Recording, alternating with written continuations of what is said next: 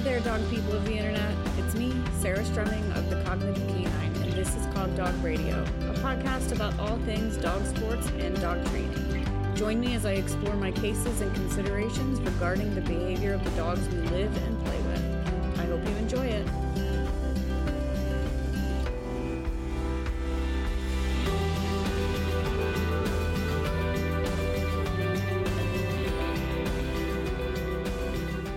Hey everybody, I just wanted to take a minute before your podcast starts to talk about something very important to me. Black Lives Matter.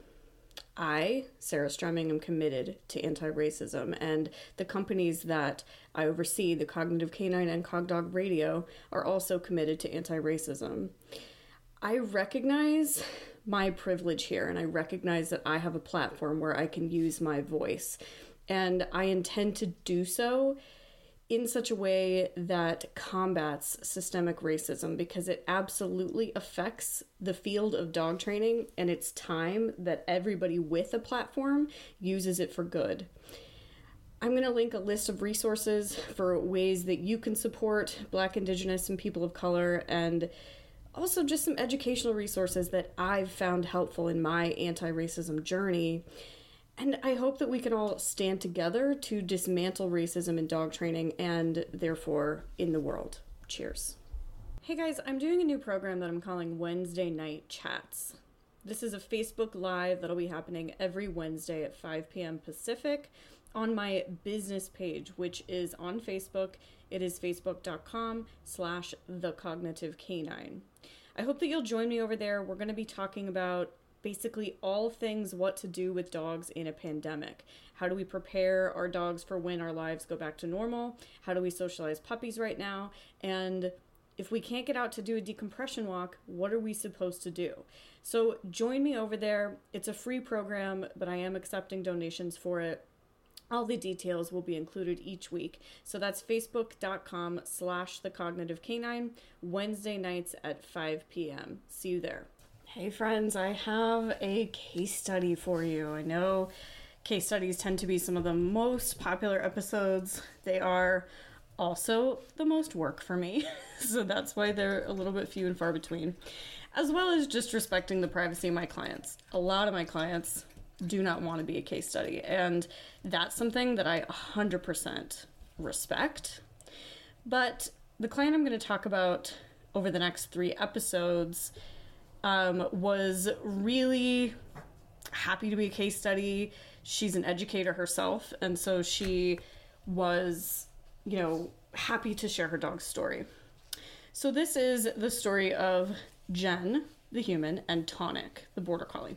I first met Jen and Tonic in person at R+ 2.0 camp in Denver in December of 2019.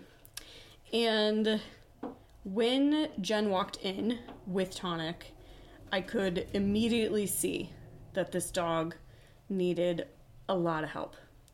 And really through no fault of Jen. I mean, she was really doing her best, trying to support him, trying to do everything right in that environment. And he was nuts, to put it, plainly. Big, huge pupils, heavy panting with really tense commissure. So that's the corners of the mouth. So kind of his mouth was pulled back into like an open grimace. Panting heavily, even though we're talking Colorado in December. And I'm going to tell you right now, it was not warm. Some vocalizing, kind of frantic looking back and forth, just looking all over the place. The way that I tend to work dogs in workshops is one at a time. I typically do not have more than one dog out at a time, and that's to help me to pay attention to exactly what I need to pay attention to in that moment, which is this dog and handler. And it's also to help the dog to pay attention to exactly what he has to pay attention to, right? And not 20 million other things. So when I introduce other dogs in workshops, it's on purpose and strategically to help a dog maybe work through an issue. But I just had an audience and then Jen and Tonic right in front of me. And the audience was small, maybe 10 or 15 people. And then the room was split in half. So there was another working team with my colleague Amy Cook on the other side of the barrier. And so there was a lot going on in the room, but it wasn't, a typical, don't imagine that he walked in with 10 other dogs on the floor. He didn't. But he was still just darting his eyes all over the place. He could not focus. He could not pay attention to one thing. Jen had food. She had toys. As far as the food went, he would either refuse it or snatch at it and chipmunk it or spit it out. He jumped at her multiple times. So he jumped, at her face with his face multiple times, which is always a huge red flag for me. When dogs take their face directly at a human's face, especially when they need to go vertical to do it, I read that as a kind of abnormal expulsion of energy that the dog's got, and I know that's very constructy. But the best way that I can describe it, because I can't actually ask these dogs what's going on in their head, but the dogs that I see do it are dogs that are experiencing usually pretty high levels of discomfort and having a lot of other behaviors that I can recognize and can unpack to tell me that they're uncomfortable. And she had also told me that he was having diarrhea and that he also vomited on the way into the building. So we're talking about a dog who is in GI distress and other kinds of distress, cannot eat. So we are clearly in a state with our nervous system that makes the entire GI functioning kind of go haywire, meaning no more nutrition can come in, and we're going to expel the nutrition that's in here because we can't digest right now. And Jen had these great marker cues in place. She had some good training in place. She had audited my Worked Up class, so she was familiar with that protocol. But when the dog is in such a state like that, nothing is going to work. You have to get them out of that environment because they can't think and function where they are. She worked with myself and also Shade. I'm not sure if she worked with Amy at all with Tonic at the camp. So the camp was myself, Amy Cook, and Shade Whitesell, all hosted by Megan Foster. And we hope to do more of those camps. We had planned to do more of those camps, but a little thing called COVID happened instead.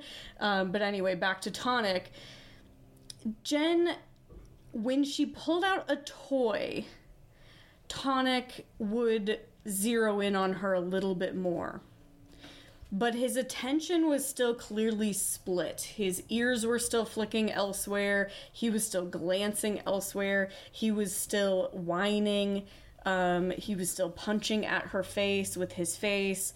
And he could not be still either. So tapping his little feet, tap dancing, moving around. So the toy mattered more to him than food, which is just so common, you guys, especially for these working dogs. But still couldn't bring him into a place of zen and saying, I know how to earn that toy, right? So Jen and I had some good email discussions after camp, and we decided to enroll her in private coaching with me online. We worked together for 6 months, and Tonic is, I'll just tell you the spoiler, he's a huge success story. And I think that a lot of things went into his success, and we'll get into a lot of those different things, but I think it's just a fascinating behavior case. And so in this episode, I'm going to go through the 4 steps to behavioral wellness and what we did to make sure that Tonic had all of those things. In the next episode, we'll get into the nitty-gritty of the behavior modification pieces. And then the final episode will be an interview with Jen so that she can tell you about the process from her point of view. So let's dive into the 4 steps for Tonic. Tonic was honestly already being taken care of really, really well. Jen is a fantastic owner, and he's also a great dog. He was not in any way, shape, or form neurotic or struggling in his home environment. And that tells you a lot about just kind of the stability of the dog's temperament, is how they are in those really difficult environments. So really difficult is a great description, Sarah.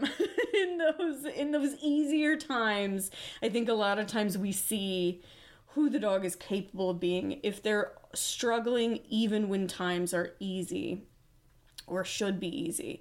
We have more work to do. One of the early things that Jen and I discussed was actually whether or not neutering Tonic was a good idea. She was planning on, waiting till he was a 2-year-old or older to do it, if doing it at all made sense.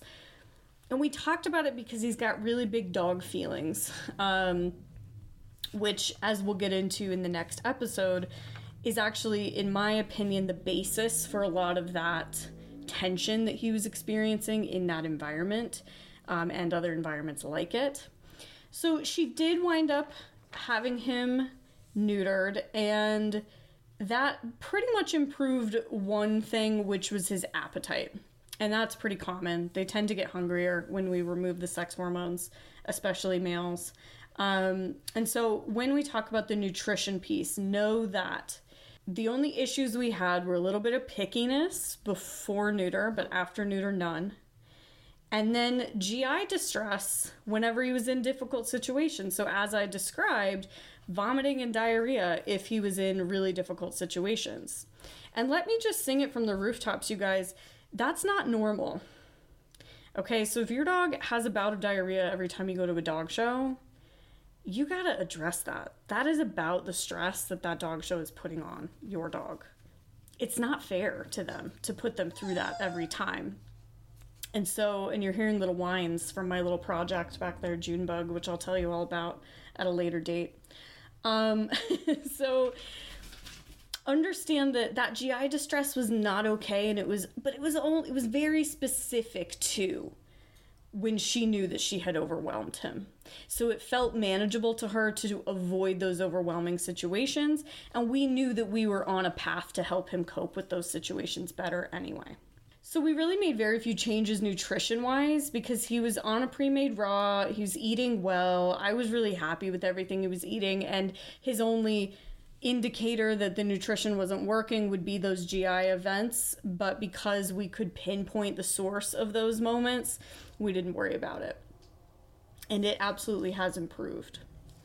Enrichment, Jen was already doing a really great job here. Tonic was not eating from a bowl ever. He was eating from puzzles all the time. And he was getting a lot of food-based and chewing enrichment just in his day-to-day. Jen has another border collie named Nickelby who was also getting all of those things. Like, she was used to taking care of these busy minds in her house by providing them with thoughtful feeding regimens. So we really didn't make any major changes there either. Communication, I'll end on exercise because that's the interesting one for Tonic. So communication also, you guys, Jen's doing a great job. No major changes were necessary. The one thing that we worked really hard on would be end of session signals. So in a training session, a lot of times dogs will get confused, upset, avoidy if they sense the end of the session is coming.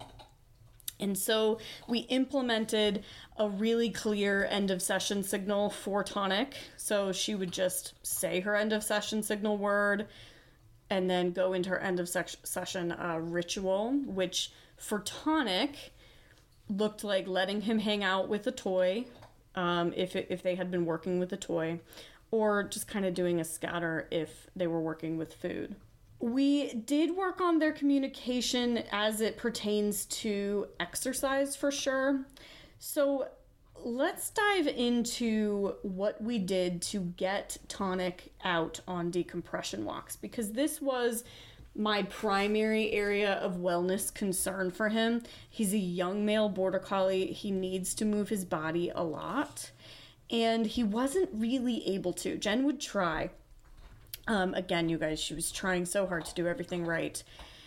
But if she took him to an open area and took him off leash, he would just sprint. So he would just run for the hills, and he would run the entire time they were out there. He'd be in a full bore sprint,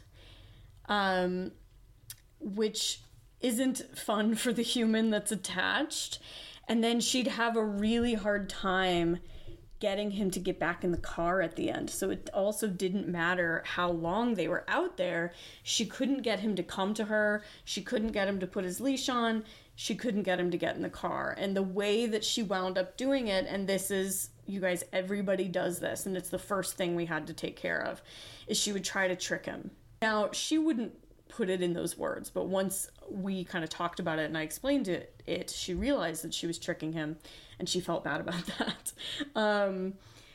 So she would kind of get her food out, show him her food. He'd come over for a treat, she'd leash him up, put him in the car. Or same thing, get a toy out, show him the toy. He'd come over, put him on a leash, put him in the car. As you can imagine, that didn't last very long before she had lost her dog approaching her at all. So all she had actually done was take cues for approach me and turn them into cues to be leashed up. And because leashing up was acting as a punisher, she punished those cues and she kind of lost it. So she had produced a dog that would avoid her and would muzzle punch her face if he couldn't avoid her when it was time to get in the car. And I'm sure that she can give us a little bit more detail because she lived it. She knows it better than I do when she's on the podcast. But we had to fix this because this dog needs off-leash exercise. And he's got big feelings about other dogs, so neighborhood walks, not the best for him, not super effective. She did live on a green belt, but she would see a lot of problematic behaviors walking him on the green belt. Lots of diving into the harness, pulling everywhere, might get upset about another dog. Like, he just wasn't pleasant to walk on a leash or off. And so he wasn't getting enough exercise, and she knew that he wasn't getting enough. The first thing we started doing was just putting a long line on him periodically during the walk and letting him drag it. And in fact, I believe in the beginning, we had him just drag a long line the entire time so that she could get him if she wanted to. And then what I wanted her to do is when it was time to get in the car, literally just reel him in by the long line and physically guide him to the car and put him in. It's hard sometimes for people to understand what I mean by if the dog doesn't have a choice, don't give them one. But this is a perfect example. He didn't have a choice of whether or not to get in the car, which means that she should not use her cues trained with positive reinforcement to tell him to get in the car. If your dog doesn't want to do a thing and you know it, don't ask them to do it. Just make it happen. I am not asking you to be violent or overly forceful. I'm asking you to handle your dog in such a way that indicates to them that you're not asking and that this isn't about food. This is just about one of those moments that humans and dogs happen to have.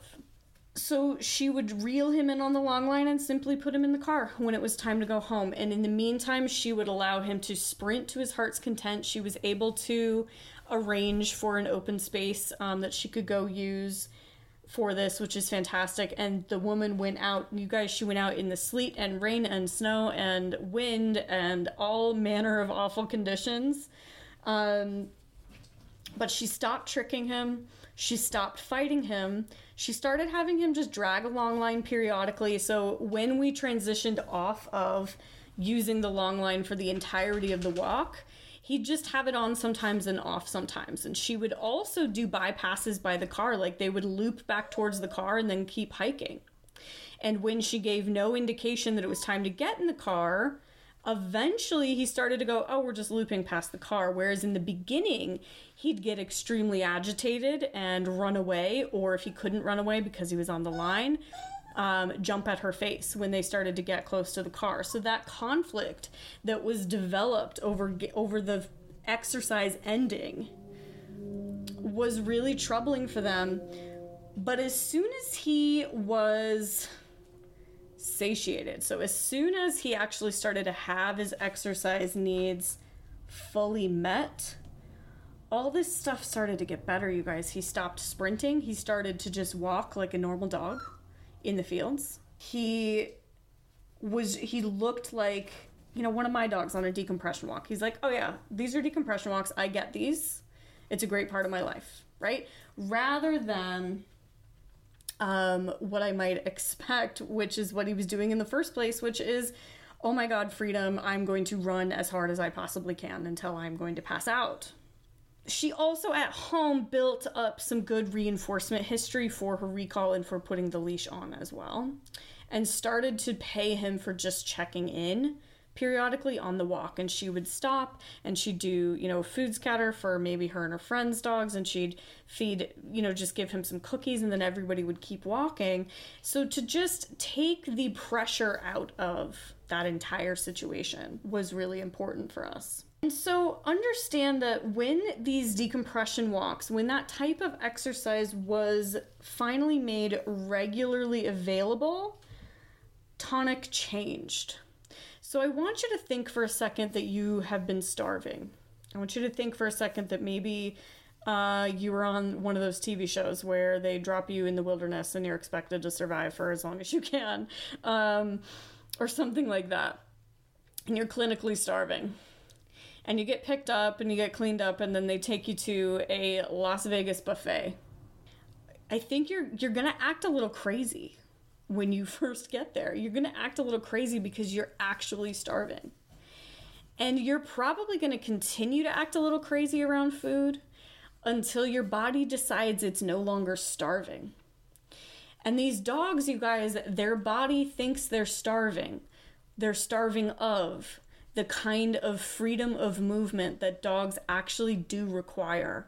And until their body and their mind are convinced that they will no longer be starved, you will continue to see those problematic behaviors. Jen took that advice so seriously.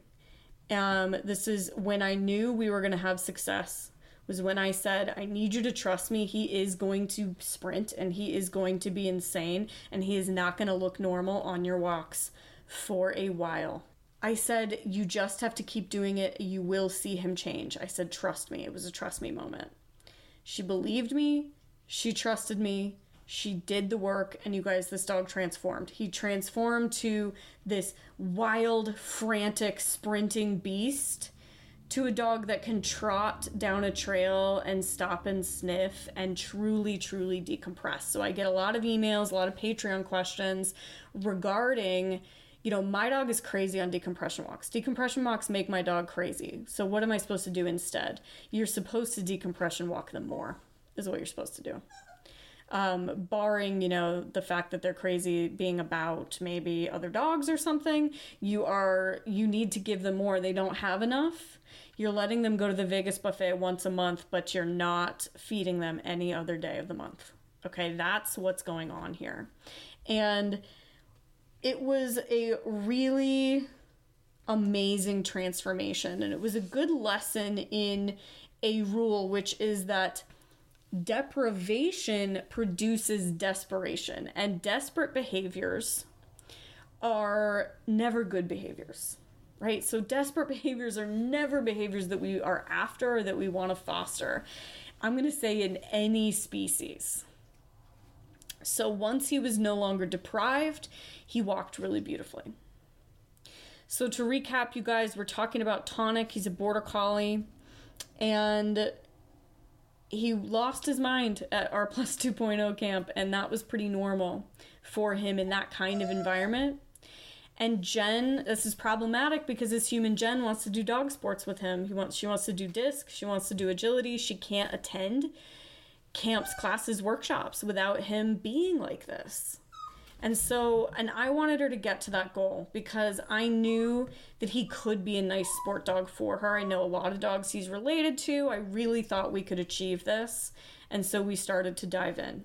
And I hope you will join me next time to talk about the nitty-gritty of the behavior modification we did for both Tonic's kind of seemingly over-arousal type of problems, and also his negative feelings or just problematic feelings about other dogs. And I hope to have you with me then. and a few Patreon questions for y'all. This first one comes from Marlies. They say, effective ways to deal with barrier issues, please. My 3-year-old Aussie girl still gets very triggered whenever I go near/through any of my sliding glass doors onto the deck, which leads down to the yard where I used to train but don't anymore because of this, or through the front door and to the far front corner of the yard to check the mail.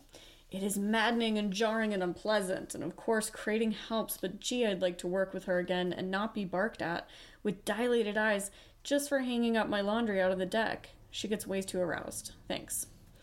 Okay, so when you said triggered, I wasn't totally sure what you meant, but I think you explained it later when you said that you're being barked at and that her eyes are dilated. So that's about all I know about the behavior, is that you're being barked at and that her pupils are dilated, which certainly indicates a big response. My suggestion is that you actively train her to do something else. Stop trying to kind of decide or figure out why she's doing it and train her to do something else. Especially with the back door where you used to go train there. That's probably where this started, and it was probably about excitement to go train. That's just kind of my guess. Obviously, I haven't seen this behavior, so I don't actually know. But I would start there, and I would start by asking her to station and opening the door, and eventually she gets to be released out of the door off of her station to go train. But you need to start really, really small. Like ask her to station, like touch the back door, ask her to station, feed, release. Touch the back door, ask her to station, feed, release. And if even that is too hard, don't touch the door at all. Just work on a solid station behavior near that door. Good luck. Let me know how it's going over in Patreon. Next one is from Jan. It's a fabulous question. It's a little bit long, but I think you need to hear the whole thing. It starts out, I was listening to Hannah Brannigan's interview with Dr. Jesus Rosales-Ruiz on her podcast. And you guys, if you have not heard that podcast yet, go check it out. I will link it for you in the show notes. Back to Jan's question. He said something that I would like to hear your opinion on, or your experience. He said something along the lines, when trainers employ counter conditioning, they are randomly selecting some behavior without realizing it, and that is why it takes longer to get results with counter conditioning. He also said that they have no scientific evidence it takes longer, but anecdotally, that is what is consistently reported by trainers. I was always taught that you use counter conditioning when you want to change the dog's feelings about something. I've used it successfully for some things, and it has failed miserably for others. I have used it successfully with Luna to get her to not be scared when gunshots are going off in the distance during dove season. And I define success as she no longer cowers and instead looks to me for a treat, with ears up instead. And it has failed miserably with Luna in trying to get her to let me cut her nails, although bodywork is supposed to be the textbook example for counter conditioning. In the Wednesday night chat about nails, I asked you about counter conditioning and you suggested I take an operant approach instead. I've gotten much further, much faster with that approach. So all of that to get to my questions. Do you agree with Dr. Rosales-Ruiz's assertion?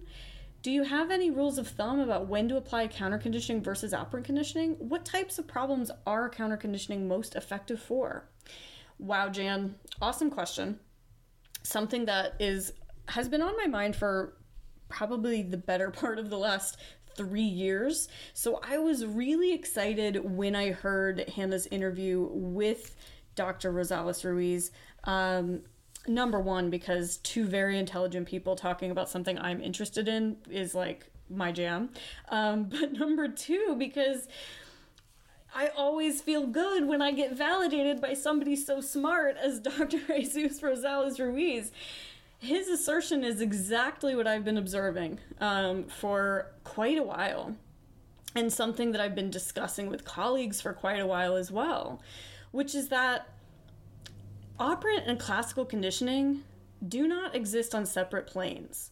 They're both always happening all the time. And it is easier for us as trainers to select for behaviors than it is for us to try to throw food at a feeling and change that feeling. So when you are attempting to counter condition, say, nails, the dog is still expected to behave. The dog is still expected to do a thing, namely allow you to clip a toenail or allow you to handle their foot, etc. And so you are smart to simply teach them to do that thing rather than try to change how they feel about that thing. And then if you are doing the best job you can by teaching them what to do, you also teach them to feel better. That's always my goal with body handling and nails, is that a little bit of desensitization occurs, maybe some counter conditioning, and definitely an operant response that helps me to do their nails better and more efficiently next time. And I'm really glad to hear that since kind of thinking about that project through an operant lens, you're getting further faster. So then why was your attempt to counter condition Luna's responses to gunshots so effective? Well, most likely because the behavior that you were after looks a lot like the behavior that you got by doing whatever you were doing. So I'm going to argue you still utilized operant conditioning. You were looking at it through a classical conditioning lens, and it worked in that instance because of the final acceptable behavior. And you said that your success, and thank you so much for defining your success. You said, I define success as she no longer cowers and instead looks to me for a treat with ears up instead. What is looking up to you with ears up, expecting a treat, if not an operant behavior response? So that is an operant response to the cue of gunshots that you built by feeding her whenever there was a gunshot. You taught her to eat when she heard a gunshot. You did solve it with operant conditioning. You got, I hope and I think, some classical counter conditioning as a bonus to what you did. Versus toenails, just throwing food at the dog after cutting the nail does not engage the dog in a behavior that looks like doing nails. So I hope that makes sense. And if you guys want a full episode on this, I think that might be a really great idea. But your final question, what types of problems are counter conditioning most effective for? For me, I always look at everything through an operant lens these days. I look at everything through an operant lens, but I pay attention to, certainly I'm paying attention to my assumptions about how the dog is feeling about things. But I do try to take things from an operant lens and simply build my criteria for my operant behaviors slow enough that desensitization is also occurring in the meantime. So thank you, Jan, for such a fantastic question. I think we'll end there for this week.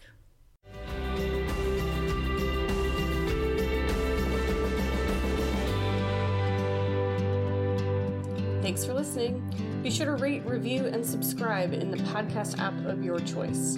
If you're interested in supporting this podcast, being a part of the CogDog Radio community, and getting access to all kinds of extras, head over to patreon.com/CogDogRadio to become a patron.